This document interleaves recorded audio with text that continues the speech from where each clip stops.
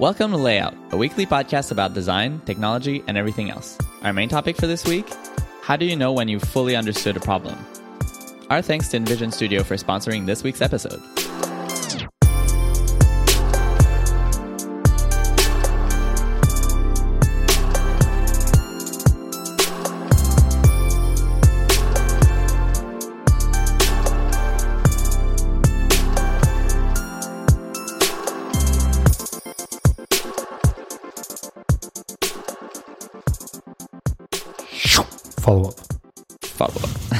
Follow up. It's still July, last time I checked. So Yes. It means that it's still layout redesign your website month. When I was writing these notes, I mistyped and I said layout redesign your month website, which wouldn't be a terrible idea to redesign a month. What would that mean? Your month website, like, I don't know. Mine would be March. I would be designing a website for March. I don't know. Whatever. Hi, but updates. you know what? That makes me think of these redesign challenges that come up sometimes on Dribbble. It's just like coming up with a random thing, like design this app for space things. It's like, okay.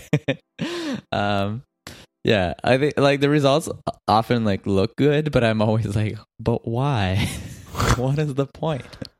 Well, because this is another topic. Yes, I see. I see your point. But hey, now we know. August will probably be layout redesign your month website.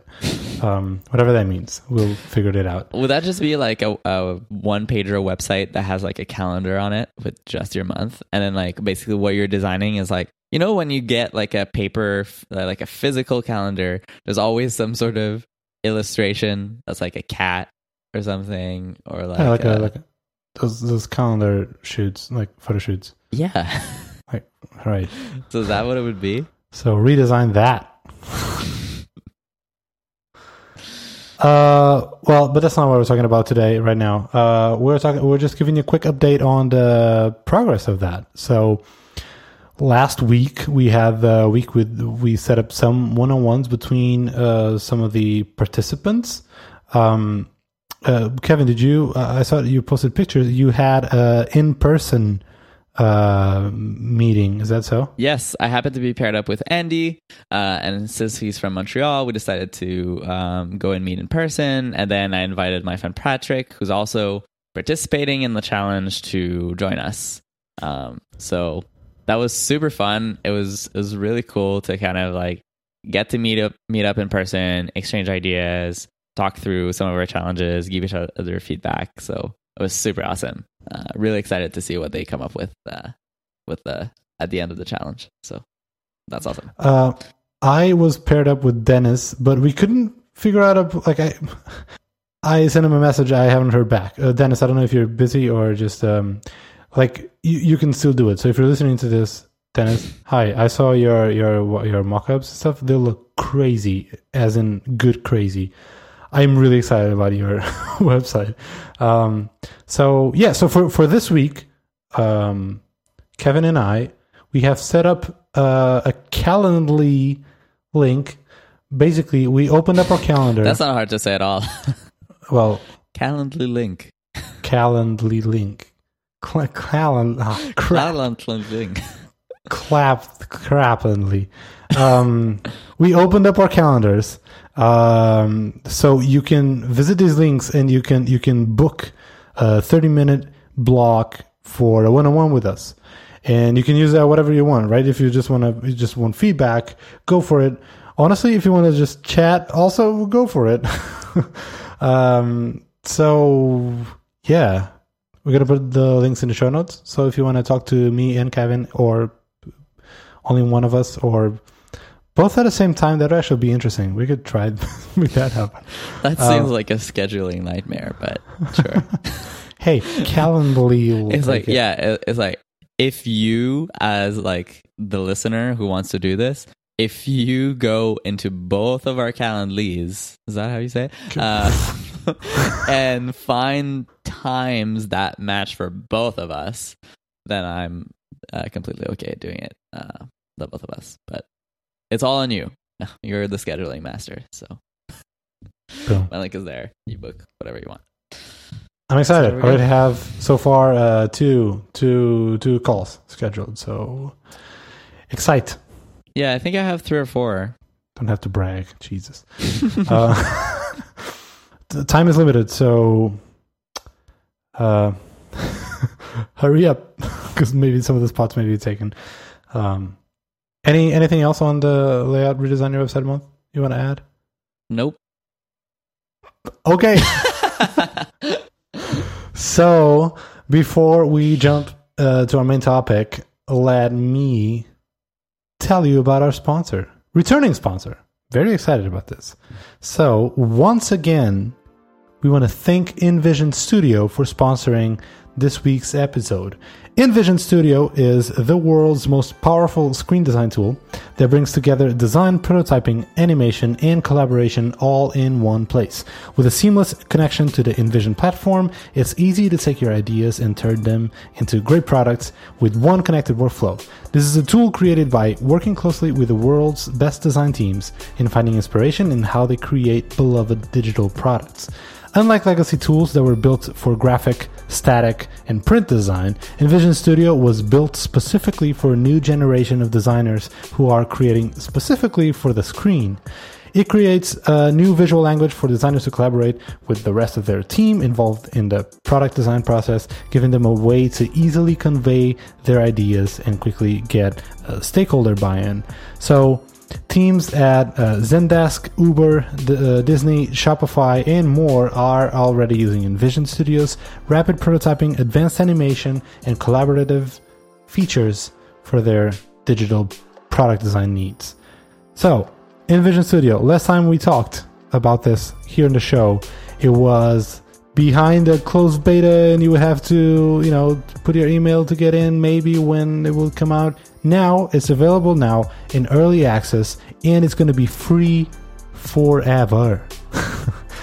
If you want to learn more and get access, the only thing you have to do is visit invisionapp.com/studio. That's invisionapp.com/studio.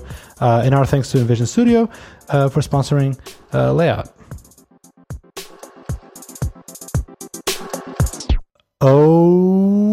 Okay, main topic. Hi, Kevin. Hi. So when we were talking about, topics, you brought this one up, and I'm very interested. Mainly, where do you want to go with this? So you were like, do you want to talk about understanding a problem before jumping in with solutions? I don't know if this was, originated by a personal thing at work or whatever. No idea. But this is very interesting. Do you want to kick this off? I mean, I guess I just did, but sure. So this kind of comes from something that I've been seeing a lot. Obviously, talk to a lot of the designers, have lots of designers on my team, but also see just lots of work being done at Shopify. And one of the things that right now I'm seeing a lot, and I'd say it's one of the biggest things that I've been focusing on and trying to help designers with, is understanding a problem. Because I find that it can be very easy for us to jump right in to what feels comfortable, right? What feels comfortable is opening up Sketch. What feels comfortable is sketching ideas in a notebook. And even for me, whenever I'm thinking of my portfolio or something like that, the first thing I want to do, the fun part for me, is diving in and exploring different ideas. But it's not always the right decision. And I find that a lot of us, frankly, just don't spend enough time thinking about a problem before trying to jump in. And I think that leads sometimes to solutions that are subpar or over, it's not over engineered, but over designed. where like there's going to be this big, like expensive, like really complex design work.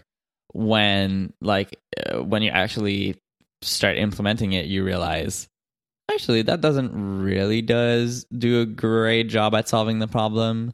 And it also, like, there could be something that we could have done that would have been so much easier, that would have been like so much faster to design and build. So yeah, I'm kind of like interested in the question of like, when do you know that you understand a problem enough that you can like start working on solutions? Is that fair? Yes. So I'm kind of curious. Like, I'd say, like, I want to know what your perspective on that before like I tell you about mine, because I've been like trying to think about that for a while, and I'm not sure if it's like more of a Shopify thing, or if it's also something you've been thinking about, of like trying to figure out ways to make sure that like you truly understand the implications of a problem. I just want to be careful when I talk about this, because I don't want people to think that whatever I do and how I think about this is like even good advice. Like, and also, keep in mind the context. I'm a small team, startup, whatever. I have to move fast and all that jumbo. Also, most likely I'll be the only designer at a given project. Although that's changing, but historically, and I tend to jump to Sketch very early, and I know that. And also, I skip all of the like low fidelity things for a lot of projects, not all, but a lot of them, which also sets expectations. Like, people see it as real products, but real mockups. But I mean, like very high fidelity mockups when it's really not the case. But I don't think that's the crux of the question. But I tend to learn a lot by exploring UIs and by exploring flows and in Sketch.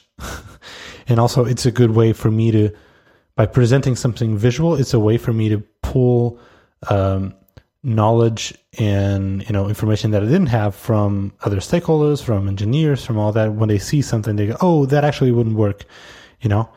Could I have discovered all this information by not jumping in Sketch and just asking questions or whatever? Probably, but this is I found this is a very fast way for me to get to the real solution and basically get all the information that I needed to get to the to a final design. Although I also have to say that one thing that I've been trying to do to help with this is not necessarily holding off on solutions and maybe just doing more sketching, or more, by sketching I don't mean Sketch. So to be fair, I treat sketching as this is solution mode still. Yeah, paper sketching is definitely like a tool to produce a solution. I see it as like to unveil solutions, just like to discover a bunch of ways and paths. Not but what I talk about is like or another. You need to, there's a lot of work that needs to happen before you put a pen on a piece of paper to draw a sketch. Like, before you even think, you like, during that process, like during that, like the understanding the problem phase, you should literally have no idea what the solution is. Like, you shouldn't be thinking about that. Like, you might have a guess or some inkling of an idea of how you might want to approach it, but the best way to approach understanding the problem is like divorcing yourself from the solution. And in fact, it's way better when you don't know what that solution is gonna would look like, because then you're keeping your options open and you're truly curious and trying to understand and see what's happening, and you're not biased by what you think you should do to address it. I see what you mean. I see. So here's the part in where I don't want people to think that I'm saying that this is the best solution. not even like a good one, a positive one. But something that I've been doing is I'm coming in later in the process, which goes against all the things like, no, design should be at the beginning of the conversation and all. And that's probably true. But when you have one designer or two, you can't really, be in every single project at every stage of the project. So when I jump in, now we have like a project that we have an outline, we have like a description. What are we solving? Why? What are the KPIs? What determines success?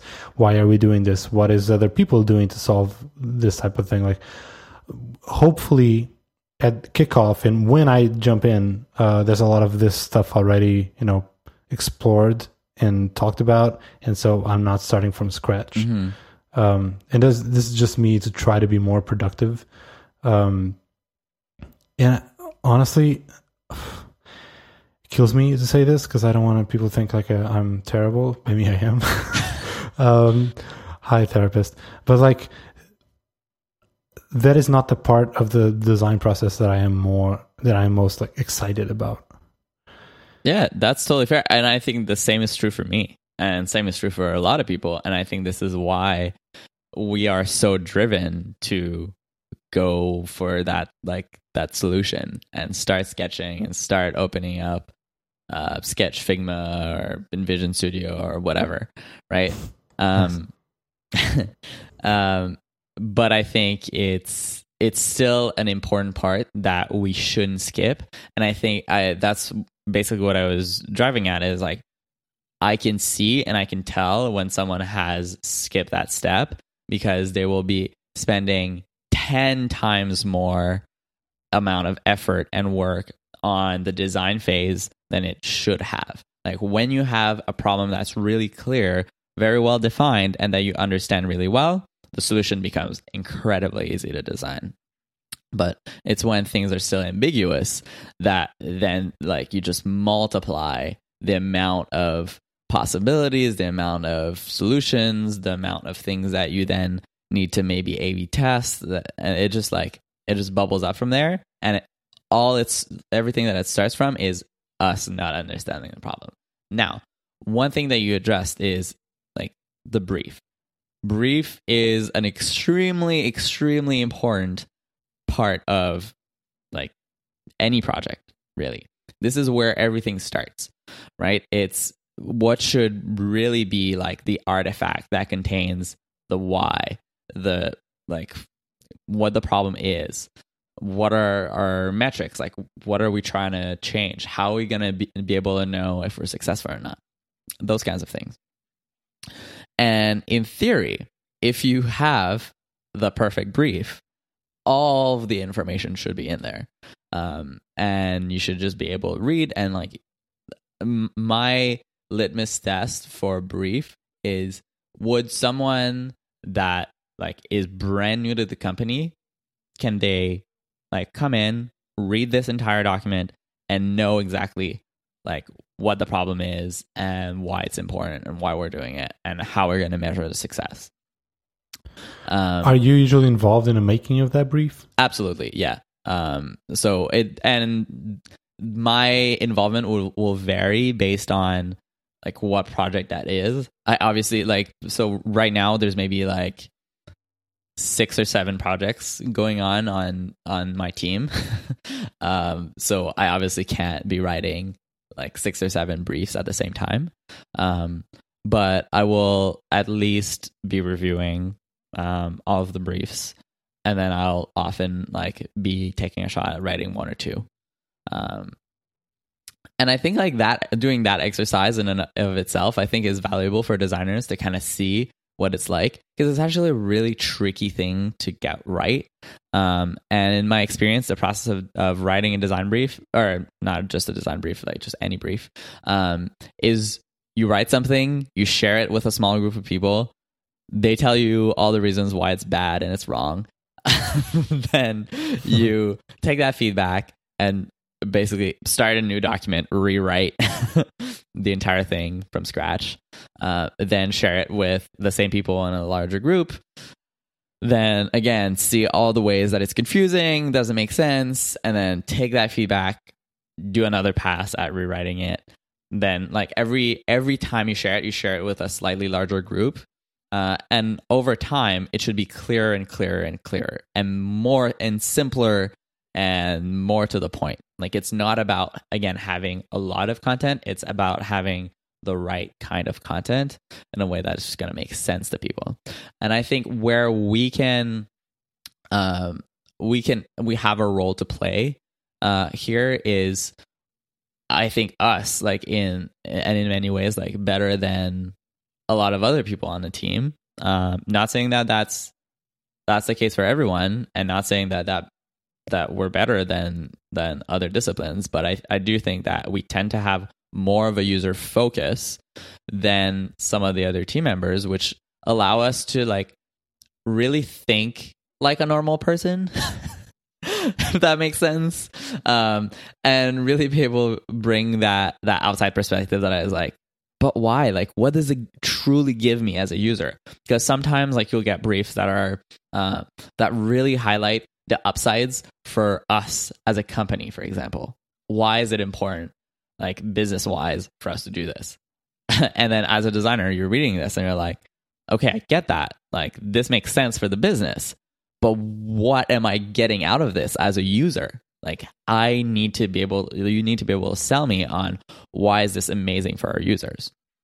And this is where you can like start raising those questions and get people to start thinking about that, because the business side is really important, but we also need to have that user piece that like makes a lot of sense.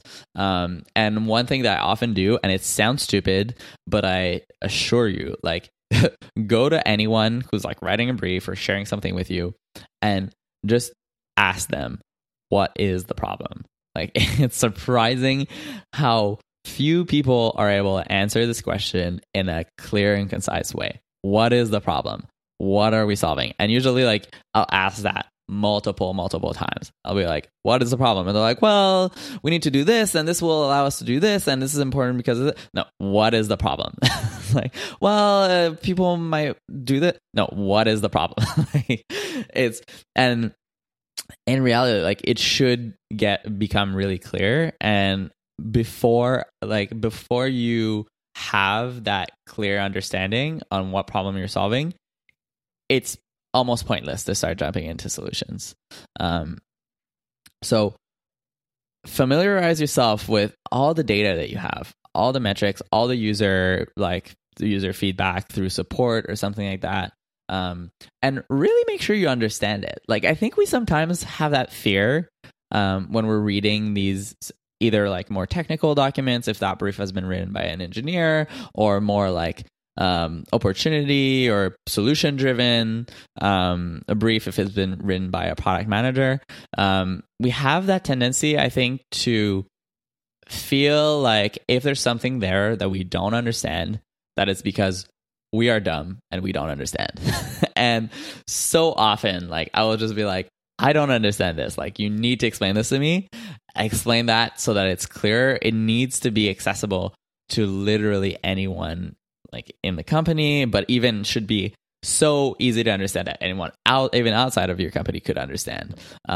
So don't be afraid to like be asking those questions. Like, you need to be able to understand that stuff enough that you can go and tell anyone that you see, like take the elevator or like go around like in your lounge or message someone on Slack if you're remote, and sell them on why this is important and why it matters, and how this is a big problem that our users are having. Because once you have that clarity, then for you there should all be almost like nothing that's ambiguous. Once you have that, you automatically know how to tell if you're creating a good solution that solves the problem appropriately. You are also in much better position to be able to start exploring ideas, because now you have clarity on what you're supposed to be doing or what you're supposed to be addressing. And rather than like exploring 20 different possibilities, then you're like much more narrowed down on, okay, it's not just that people like don't click this button. Like if say, okay, let's take this example. Let's say we take the go to checkout button or something like that. This is a fictional thing. Like this is not, I'm not talking about a specific project that I've done. Sure. But like go to checkout, and let's just say that someone somehow came to you and their brief is like, we need to increase how many people click this button.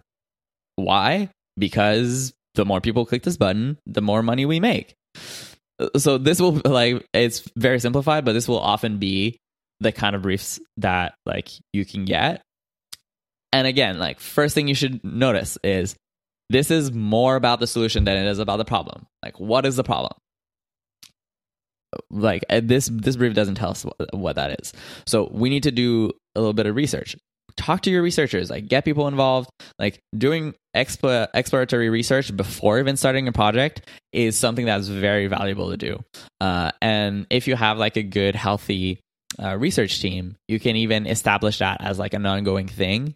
So for example, like our research team is really invested on creating like this long-term kind of research that is not tied to specific projects. So they can inform us, but you don't need a researcher to be able to do that. Like anyone can do even like the most basic type of research of just like looking in, like if you probably have some numbers, you probably have some dashboards, you probably have some way to even just talk to a couple users, right? So our people aren't clicking the button. That's too vague. We don't know why. So we need to turn this into a problem. So what we're going to do, we're going to go talk to users. We're going to figure out what's happening. So in some cases, it'll be just like observing what people are doing, like how they browse the website and stuff like that. And then after some research, let's say we discover that people don't click this button because they're anxious that if they click this button, the purchase will go through immediately. That's interesting. People don't have that confidence that they are ready to purchase at that point. This is our problem. Our problem is people like don't have enough information about the product to be ready to make a purchase. Okay, this is interesting, right? Like there's already so much more context into that problem than there was in the first one, which was way more about like what needs to do, what we need to happen. So now we know that the things that we need to look at is increasing confidence. How do we increase confidence? We can already think of some ways to do that. And rather than just like throwing stuff at the wall and like making the button bigger or making, like having a sticky button that follows you around or something like that. Like that is not the root of the problem. Like you want to solve the problem at that right level of abstraction. And in that case, it's maybe about providing some missing information around like the pricing or the features of the product they're trying to sell or something like that. Like try to understand what the users are missing. What do they want to see that they're not seeing that's preventing them from clicking that button? So by doing that kind of research, it allows you to really address it in the right way rather than wasting your time like kind of moving pixels around. Not that like spending time on visual design is not important. I think it really is, but I think there's a time and space for that. And when you're trying to solve a specific problem that a user is having, you need to have that like solid foundation to build upon that. And when you get to that stage, when you're like trying to figure out how does the solution that I'm creating, how does that work visually, spend all that time you want on that. But you really want to make sure you've got your bases right and you know if your solution is going to be working. So that was kind of my rant, kind of my like thing that I've been thinking about. I think it makes a huge difference. And like one common pushback that I get against that is, well, but I don't really have time for that. This is great. Like if you're in a big company and you have like lots of resources and like can afford to be spending time, I cannot do that. Let me tell you, like this will save you so much time, so much time. Just like spending that time at the beginning of the project is going to speed everything up, not only for you, but for the rest of your team. So Like, think of your team, help them through this problem, and make sure that that brief is like really clear, really user friendly. Like, think about the design of your brief. Like, the design of how you communicate information internally will really affect how well you're able to solve these problems and how fast you are at producing those solutions. So yeah, that's kind of the thing I wanted to leave all of our listeners with this week, is like, try to obsess over that problem. Don't obsess over that solution.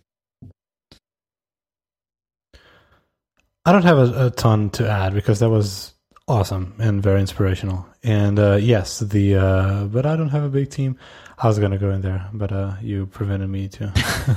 I just have two points that I would like to ask you. Mm-hmm. One is, okay, this is helpful because we can be so much more productive and efficient, right? We can get to the best solution faster if we really, spend our time sharpening the axe, right? Yeah. When do we know, though, that, we are sharpening the axe to break a twig, right? Like, oh shit, turns out I could just step on it. I didn't even need an axe to this task. Like, it was so obvious and it's such a little thing that going through that research and doing that, like coming up with a good, clean, awesome brief, it was overkill. Because at the end of the day, oh no, yeah, we just needed to change the copy that button. That would be awesome. I mean, that was a bad example. Yeah, but, I mean, that's obviously like when it's more of like a deeper problem than like the copy on this button isn't consistent with the rest of our copy on the website, then that's I see that more as a task than like a problem. That is just like, well, this needs to happen, like this needs to be done, like this is literally just a task. Yes. So I don't know if this is kind of, I'm focusing too much on your example or not, but a task can escalate to a bigger project, and sometimes the other way around. A bigger project that we thought would be big turns out, oh no, we could just solve this by doing this simple task. But I'm just picturing all of what you said, and I'm thinking, all right, no, that sounds reasonable. It sounds great. Let me, bring this to my day-to-day, work and let me do this, what you just said. Mm-hmm. But it feels like a lot of times, and maybe it's just, no, I am wrong and I should still keep pushing it. But sometimes I feel like I would get some pushback from my team, because it's like having a good pair of shoes. It's very important because it supports your whole, your whole body. And having a good cushion is important because it means that you won't get tired as easy, and so that means you can walk for longer and be standing for a longer period of time. Whatever, all this valid arguments for having good shoes. But if your house is on fire, and you need to get the hell out of there, no one's going to be, oh, but wait, let's pick good shoes because the good shoes are important, right? Like, no. Like, we have to move fast because we'll die. And I get that good shoes are important, but having good shoes right now, it's not. Maybe this is a terrible analogy. But like, what I'm thinking, I'm picturing me bringing some of these ideas and process to my day-to-day. And like, oh, there's this one task for, design UI for something summaries, ticket number 2068, which is like the brief is already there. It was talked about in this, like an API we have to implement, and there's a new feature we kind of have because reasons. And so the UI is going to be pretty simple. But if I were to come back to this, like, no, whatever, sure, you want to implement this UI, this API to be, to have this from GitHub, whatever, but why? Let's do some research. Is this a real thing that we have to do? Mm-hmm. If I were to bring all of this, I would get a lot of pushback, and it will slow us down considerably. And so, two questions. Maybe one, like, sure, we can shorten. Maybe you won't have a dedicated research team that will do all the homework beforehand. It could just be you. It could just be as simple as asking one or two users, what I think. Sure, you can reduce the whole complexity of how you tackle this, and you will still get the benefits from it. But like, first, when do you know that it's on you, the designer, and such a small team? Like this example, this one task, this one project, I wasn't there at the kickoff, whatever they decided. This came from engineering, something we needed to do. I was not there. Should I go back there, or should I just pick up what I have now and kind of roll with it? Yeah, Does that make sense? I think it depends how involved you want to be in the decision making, but for me, it's like there has to be some prioritization that happens at some level, right? Like, how do we know that the stuff that we're working on is the stuff that's the most important for us to work on? Because that's really important to anyone, like at any level, right? Like the thing you're always running out of is time. Like even at our size, like we can't hire people fast enough, right? Like there's no time, not enough time for us to do everything that we want to do.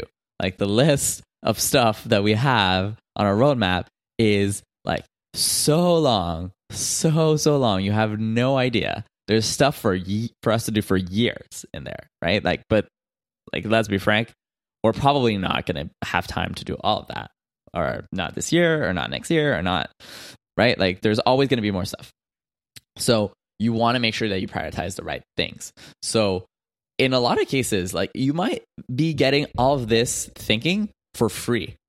Like there's some product managers that I work with that are just absolutely amazing at breaking stuff down and like understanding why it makes sense strategically and thinking like 5 steps ahead. And so in that case, for me, what I want is I want to learn that. I want to know how they made that decision. And that is a growth opportunity for me by asking these questions, right? Like it doesn't have to be like hey guys, like, let me tell you what we're doing. Like, we need to stop this. Like, let me go and do this research for you. It can just be like, let me ask a couple questions and let me just learn from the stuff that you already know, that you've already done. So in your case, Rafa, like there might have been these discussions in the kickoff. But I think it's helpful for you to know these things. Not saying that you don't, but that I think they're relevant questions to ask and be like, hey guys, like, why is this super important, right? Because you knowing that makes you a much better team member, makes you like a better equipped to do the things that Netlify needs from you. And it also shows that like you kind of care about the business and you care about doing what's right. Like to go back to your fire analogy, I mean, I think in some cases you're right. Like in some cases, it won't be possible. Like I'm not here to tell you that this is everything's gonna work as planned, and it's always gonna be this way, and there's just one process, and there's only way to do things. But one thing I would ask is like, is the house always on fire? Because if the house is always on fire, then there's something wrong, right? Like that means that as a team, you're not focusing on the right things and you're not building for the long term. Because if you are building on the long term, you should be stopping that fire, and then you should be able to establish something that's more sustainable. But if like everything's always crazy and there's never like everyone's running around and like you're maybe not making the best decisions all the time, then you're not building for the long term, you're building for the short term. And like that's just not sustainable, like as a team, also not a good idea for your product, I think. So that would be another kind of concern that I would raise, that would be like, hey, maybe we're not focusing on the right things here. And that is surfaced if you start asking these questions around the briefs. Mm-hmm. All right, so I see what point. What I don't, again, I want to make this clear. I'm not disagreeing with what you said, or you're playing devil's advocate. Right, I'm not taking value from what you said. It's just, all right. So I can see a lot of pushback from a lot of people saying like, hey, maybe that is just a manager's thing and not really if I'm just a graphic designer. I don't have to be there in those calls. That's not my job. What I do usually is like when I am assigned a task, when I am assigned a project, I always need a brief. I need a kickoff. I need to get on a call and say, all right, dump all the information on me. What do we have? Why? Right. What are we doing? Explain this to me. Just to avoid the back and forth, because if I don't have enough information, like you said, I'm going to start pursuing solutions, and I'll come back and say, oh, actually, it turns out the solutions are impossible because X and Y, and so there's a lot of going back and forth that's not efficient or productive. And also the explanations need to make sense to you, right? Because if they don't, if you're not able to sell me on why this product is important and why I should be dedicating my time to it, then I don't see how we can sell that to our users. And that is important. I think I want designers to feel like they have enough ownership and responsibility in this that it doesn't just go one way, right? You're not the only person that has a responsibility to your product managers and other people who will be making these decisions, but these stakeholders also have a responsibility to you, right? And you should keep each other accountable. All right. So to go full circle and go back to the original question, how do you know that you understand a problem before jumping? How do you know? So when are you satisfied? Is it because it makes sense at the time and you have no questions that you can think of at the time? Is there any tells that some information is missing? I don't know, because you've been writing briefs now. Apparently, it's something you've been spending some time on and perfecting. So are there any tells that we might be looking for to see if we have enough information? Yeah. So for me, it's some things what is the problem? Again, I've mentioned this before, but I should we should have a sentence that is the problem is ... right? And have it phrased in that way. So I want the key part of the brief phrased as a problem, not we need to do X. Second one is, why is this important? And on that front, I'm expecting to see some metrics, some piece of information that says why we need to do this. So that can be a number of users complaining about a thing. That can be industry metric of, hey, there's these people are doing this feature and it's useful in these ways that we can measure or something like that, or even just what's our expectations of how many users would need this feature based on different criterias. So we've got the problem, we've got the why should we do this project. Another thing that I want to see that we haven't really talked about is, why should we not work on this project? And I think that's a very interesting question that everyone should ask themselves. It's are there some things that you can think about that would maybe push us down another path?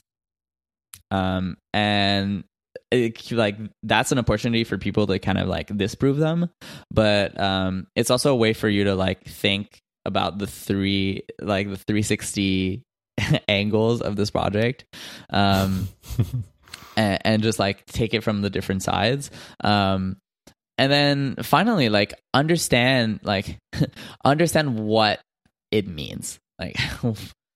If you read the brief and it's still not clear to you, you're not sure where this is going, if you don't have that clarity, and that's maybe a bit hard for me to explain, so I'm going to think about that more and try to do a better job. Maybe we'll do some follow-up on it if I find a better way to explain it. But just does it make sense to you? And can you explain it to someone else? Because if it does, and some people might need very little context. The more experience I think you have in an area, the less you're going to have to be asking all of these questions, because you're going to know immediately off the top of your head oh yeah, like this is the problems. I've heard of this. I've seen these people complain about this. Like I have all of that information in my head, and I need to ask one question, and that's it.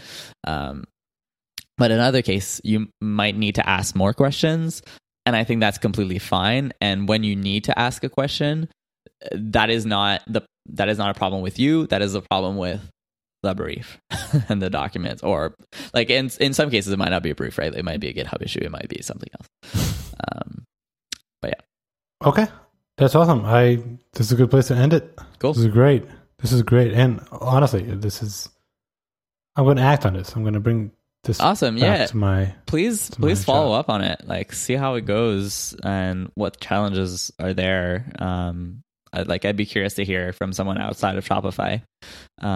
But yeah, I think it'll help you out. Because at least it certainly helped me out. And also made me a better contributor, that I can, at least I discovered that, hey, this thing that I'm good at, like this design thing that I'm good at, I can use that to also make other parts better. And in that case, it's like the product thinking, which is a really interesting area to dive into, in my opinion. So, yeah, check it out.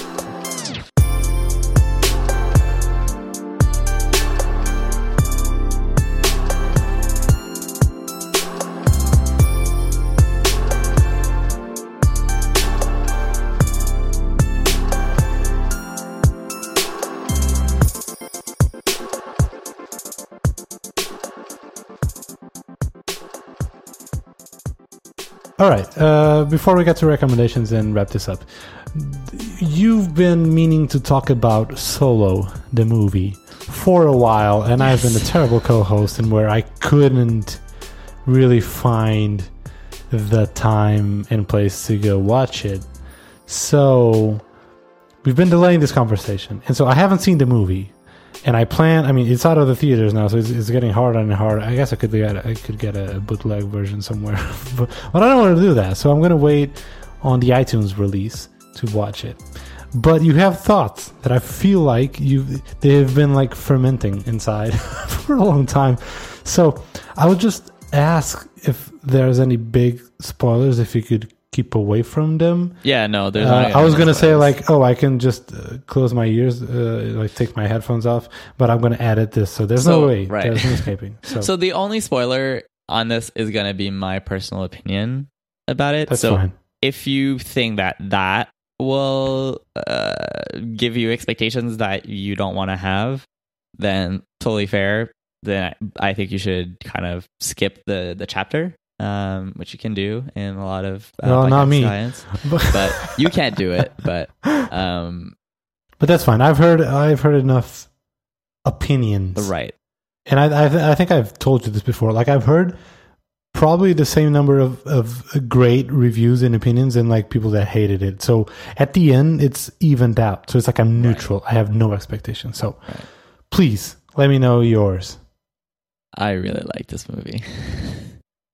Good.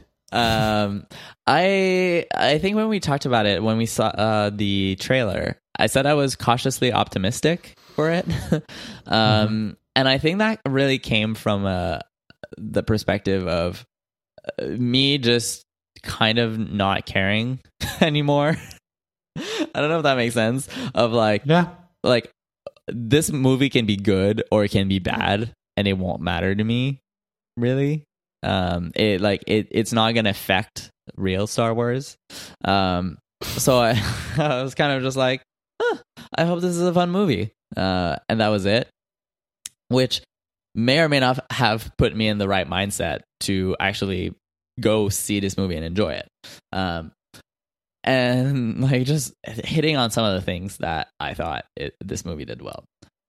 My goodness, like a competent story with characters you can relate to that do things that make sense and that have like a character arc and a progression from the beginning to the middle to the end.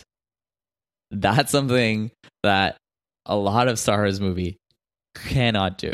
And it's just shocking. Like this is a competently made Star Wars movie. Like it's a story. It's something that's good, that I didn't like one way that I noticed that is I didn't spend the entire movie thinking about how it was made or what kind of decisions they were making. I was just sitting there, I was watching it, and I was thoroughly enjoying it. I was like, wow, like this is actually like really engaging. Like this is a fun movie. Compare contrast to The Last Jedi, which I think was a complete train wreck. So absolutely like well made story, like really well directed. I found that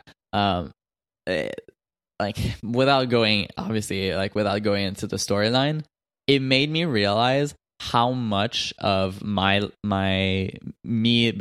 liking Star Wars is me liking Han Solo more than any of the Jedi stuff. That like more than almost any other Star Wars movie, this felt like Star Wars to me. Wow. Yeah. And but it kind of gave me, in a sense, it gave me hope.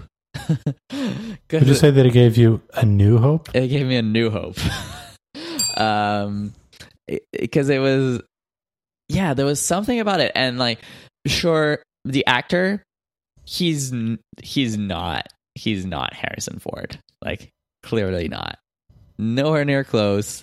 But I think he did a good job, like, despite all of that.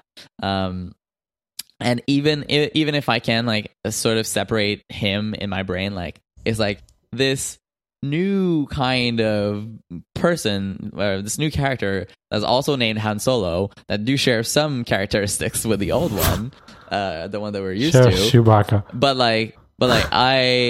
that was a good character that worked really well. The actor did a good job. But like the whole vibe of it like felt so much better, and like there's just something fun about it. Okay, now I'm scared of you overhyping this, and it'll be a letdown. Yeah. There was one, and it depends which side you're on this, and I'll be curious, like, to know when you see it. The dark side. There is, yeah, of course.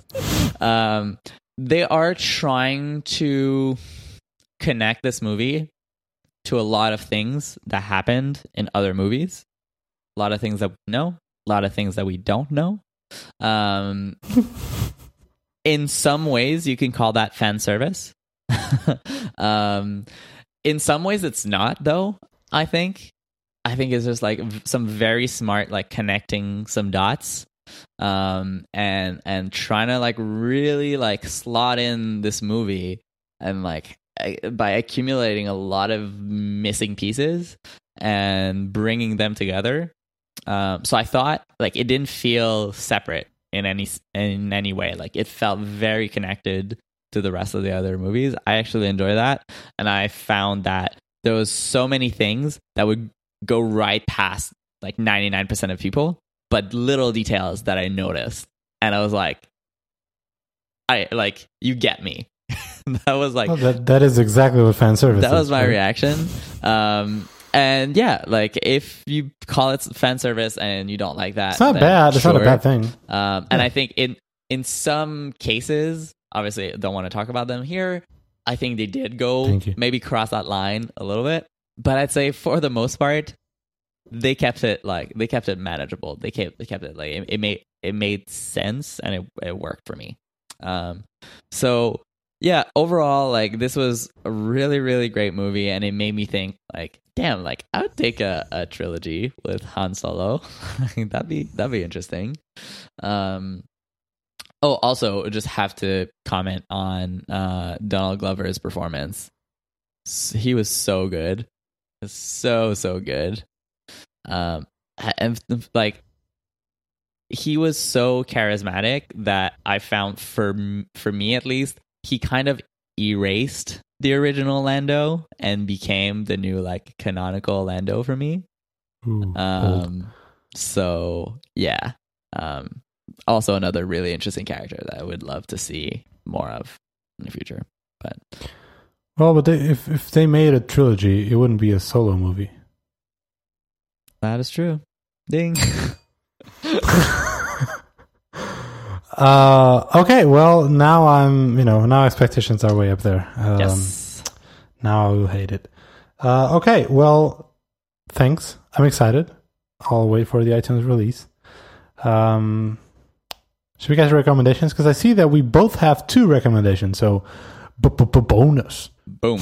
Let's do it. Do you want to start? I can start. So this is not a new thing. It's not even new for me. But if you know comedian Bo Burnham, he has this one specialist on Netflix. It's called Make Happy. And it's one of my favorite comedy specials. And it came out a while ago, a couple of years now. But when I was at Sam's, I remembered a joke, so I made a joke about this thing, and then he had already forgotten, so he rewatched it again, and I just got a new reappreciation for this show. It's one of the most innovative, different, talented comedy special. It's amazing as a comedian what he does. It's really good, and I just want to recommend especially, and I'll probably I'm going to add a little clip on here. Oh yeah, you showed this to me when I was at your place, I think. Yeah. Oh, the guy awesome. Who sings, so you remember that? Yeah, the Kanye bit. Yes. Yeah. So he has this one bit. I'm going to put a clip here. This is him mimicking or making fun of Kanye's rant song. And this is him complaining about burritos. Let's do this. I went to Chipotle. Got myself a chicken burrito. I went down the line, I got all these ingredients, and then at the end of the line, the guy tried to wrap the burrito, but half of the shit inside the burrito spilled out. He still wrapped it. I was like, dude, you should have warned me. You're a burrito expert. You should have told me halfway through, hey man, you might be reaching maximum burrito capacity here. Do you think I want a messy burrito? No one wants a messy burrito. The whole appeal of a burrito is that all of the ingredients are contained within the confines of the tortilla. I wouldn't have gotten half this shit if I knew it was gonna fit in the burrito. Alright, look. I wouldn't have got the lettuce if I knew it wouldn't fit. Wouldn't have got the cheese if I knew it wouldn't fit. Wouldn't have got the peppers if I knew they wouldn't fit. I wouldn't have got half of it. I'm okay with small mistakes. If you got no more chicken, I'll take pork. But I'll know my dad before I eat a burrito with a fork. Wouldn't have got the lettuce if I knew it wouldn't fit. Wouldn't have got the cheese if I knew it wouldn't. Wouldn't have got the peppers if I knew they wouldn't. So it's available for free. So, I mean, it's on Netflix, right? So go watch it. If you haven't, it's great. And if you have already watched it, watch it again because it's still that great. Awesome. Do you want to do one? Yes. And Okay, so I'll do my recommendation that's maybe a little bit more out there first. And it is basically a YouTube channel. I know that's not the origins of it necessarily. But it definitely isn't. That's how I experience it. Millennials. So that is BBC Radio 1 Live Lounge. Basically what that is the BBC Radio 1 has this thing. I think, is it on the radio? Yeah. Okay. It's a radio station. Okay, so it's a radio station. There we go. And basically what they do is they get artists, well-known artists, to come in and do a cover of other people's songs. And what I love about this is they're all really good covers that will go really far down, changing the style, so that it's really different. So you'll get really interesting, Imagine Dragons covering a Taylor Swift song or something like that. It's just what? How would that sound? And they always end up sounding amazing. So what I do is I go to the YouTube channel and I just start the playlist and just having it running on shuffle. And I find it great background music, and just a good way I find to experience music that you probably already know, but in a slightly different way. So yeah, highly recommend that. I think it's good. I love the churches covering "Do I Want to Know" by Arctic Monkeys. I don't know if I've heard this one, but I'll check it out. Yeah, it's pretty good. Yeah, I love them. I think I've heard all of them several times. I'm a fan. So great recommendation. All right. So my second recommendation and final, it's a bit weird. It's just, I found this on Reddit, on the random, Reddit thread. It's late. So someone went to an Apple store and they were looking in an iPad, I believe, and they found like really good, like 5K P3, that's the color profile, wallpapers. And so this one person decided to airdrop to his own iPhone all of those wallpapers. Like Maeve. Like Maeve. And then left the Apple Park, and then uploaded them online. So these are they're legit really good wallpapers, like in the classic Apple style. So imagine it's like the built-in wallpapers you have on your Mac. Mm-hmm. It's like that, but more, and they're pretty good. So if you're in for like new, fancy, shiny, colorful wallpapers, there's a link in the show notes. It's like a WeTransfer thing. Just download the folder.